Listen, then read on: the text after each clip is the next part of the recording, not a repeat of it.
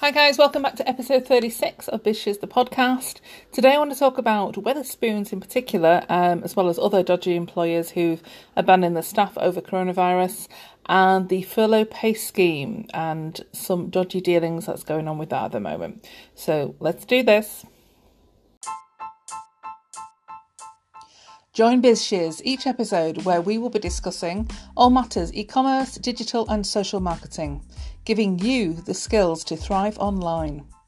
So if you're an Amazon guru, Shopify newbie or are just looking at increasing sales online, join us. We will have content for everyone. E-commerce is our business. We look forward to connecting with you.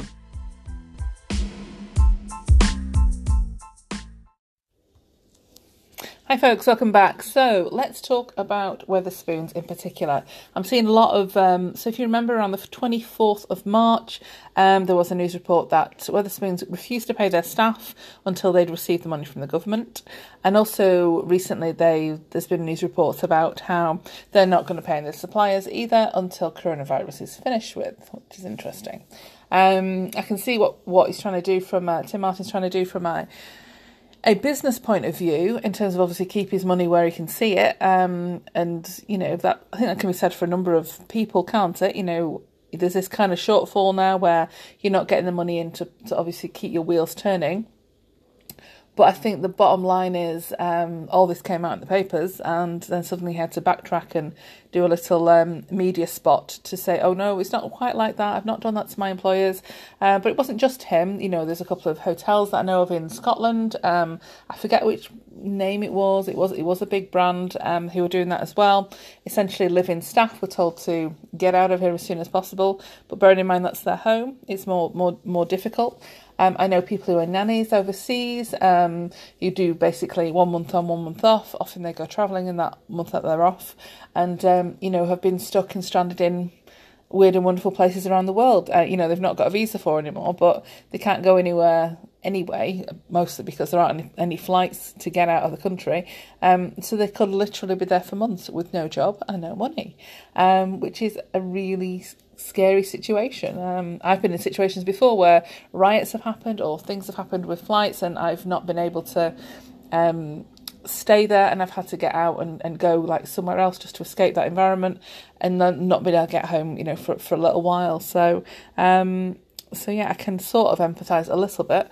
But yeah, you know, in terms of business, in terms of, I don't know, the right thing to do. And also it's about that experience, isn't it? You know, like they say, you know, you can build a business up in 20 years, but it only takes 2 minutes to kind of destroy your reputation. And that's what's happened with Tim Martin and Wetherspoons. I don't think Wetherspoons ever had a great reputation, but it fulfilled a need. You know, it was a cheap boozer, with plenty of people that used to go in every day, you know, with, you know, fairly basic food, I think it's fair to say, if you've ever eaten there. And, you know, some of it's okay and some of it isn't. And that's just the nature of the beast, I think. But, you know, the point is, you know, his staff, who are on minimum wage anyway, have all lost their jobs, you know, across his, you know, all these pubs across the land, you know, that are well populated. Some are better than others. And, you know, it's that kind of thing of like, you've got no responsibility, you've got no regard for your staff or their welfare or their well-being, and that isn't how you run a business successfully. I mean, lots of people do. I mean, we only need to look at Sports Direct, don't we, to see how that situation's run, how 0 hours contracts are now suddenly that's the new norm, and that isn't okay for people. You know, there's many people, millions of people across the country who've lost their jobs, who have no income. There's nobody working within you know, the social security sort of situation in terms of a job centre to even go through their claims in order to give them any money. You know, there's people in my own family who are in this situation, and it's absolutely appalling. And then you got big employers like this where it's just kind of okay, isn't it? You know, if we think of British Home Stores and the collapse of that and the pension schemes that none of those people are going to get hold of, people who've worked in that shop or that store for, you know, I don't know, 20 odd years, like their entire lives, and they're suddenly like, oh yeah, you know that money you gave us every week to put in your pension, oh well, we're going to keep it, and we're just not going to give it you, and it's just all brushed under the carpet, and it's all fine, isn't it? And without kind of going off track, that's what it is. It's about how you treat your staff. So if you're in a business, a small business, a big business, it doesn't really matter. Being there in a time of need for your staff is important, because if not, they will go and work somewhere else. And I suppose for a business like Wetherspoons, they don't care. They're millionaires in their own right. They've got enough money coming in. And to be that hard-faced and just not be bothered is kind of disgusting, actually.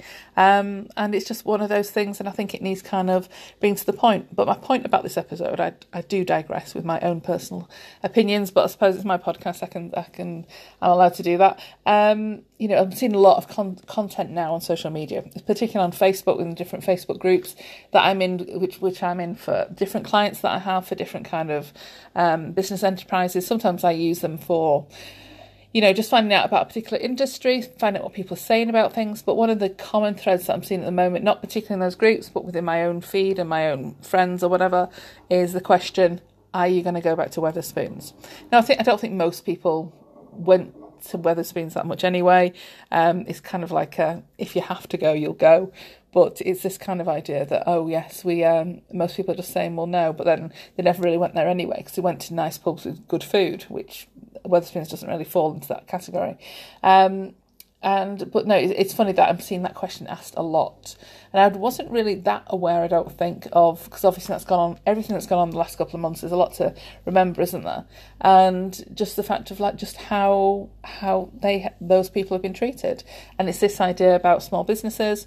I work with maybe 3 or 4 small businesses every single month, where I do an awful lot of work for them, from their digital campaigns and their social media and their business processes, and just helping them work things out and make more money online in different capacities. Running different campaigns, thinking about what else they can do, what new products they want to bring in, all that kind of thing.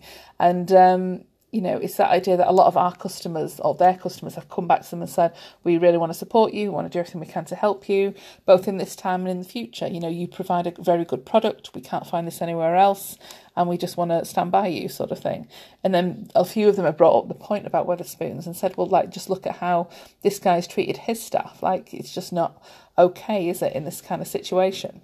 And I think it's this idea of greed, and, people have had time on their own, the time at home, and, they're kind of seeing things a little bit differently. They're thinking, oh yeah, I wouldn't mind working from home, this is okay. I think we've got an even split, haven't we? Those that are desperate to get back to work and those that aren't. And I think, if anything, it will probably open people's eyes a little bit more. And, they'll think about the side hustle, they'll think about other jobs they could do, other businesses they could maybe run themselves. And, that's where they're going to go with this. But I think just the fact that we've had this situation occur from someone like this is, it's really kind of brought to the light, I think, a lot of human behaviour, but also a lot of things about how you run a business and how you don't. And that's my main reason for mentioning it today.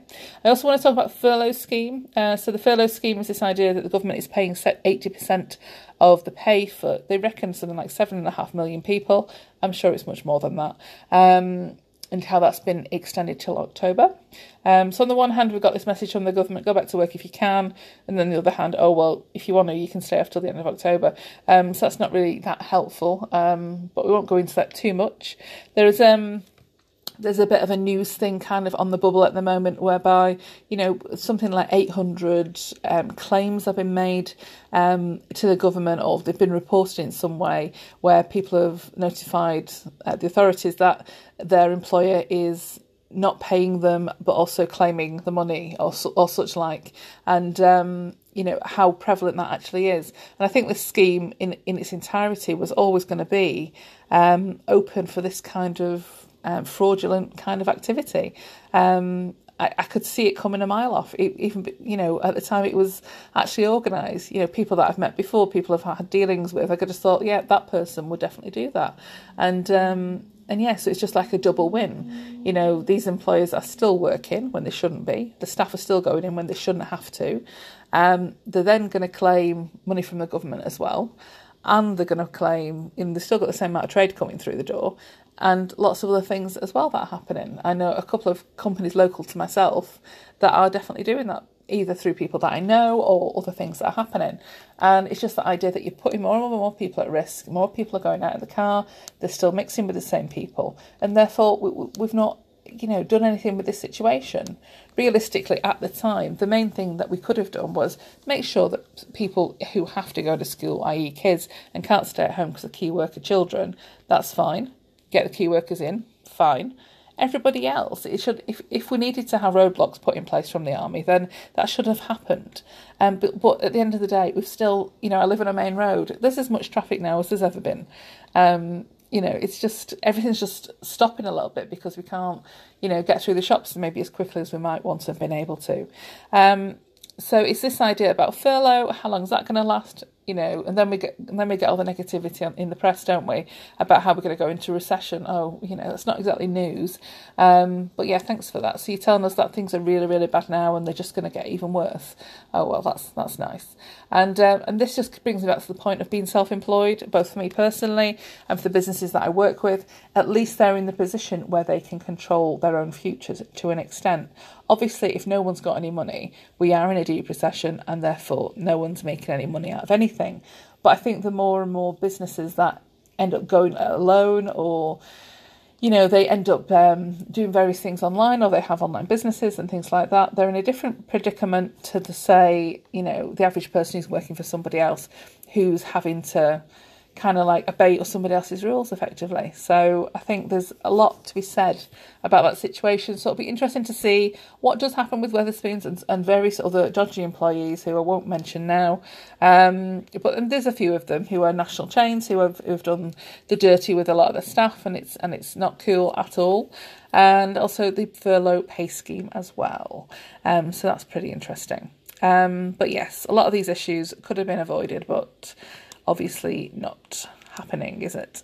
So as always, I'd love to know what you think. It's not just a talking head point from me. They're just my opinions or thoughts or things that are going through my head at the moment.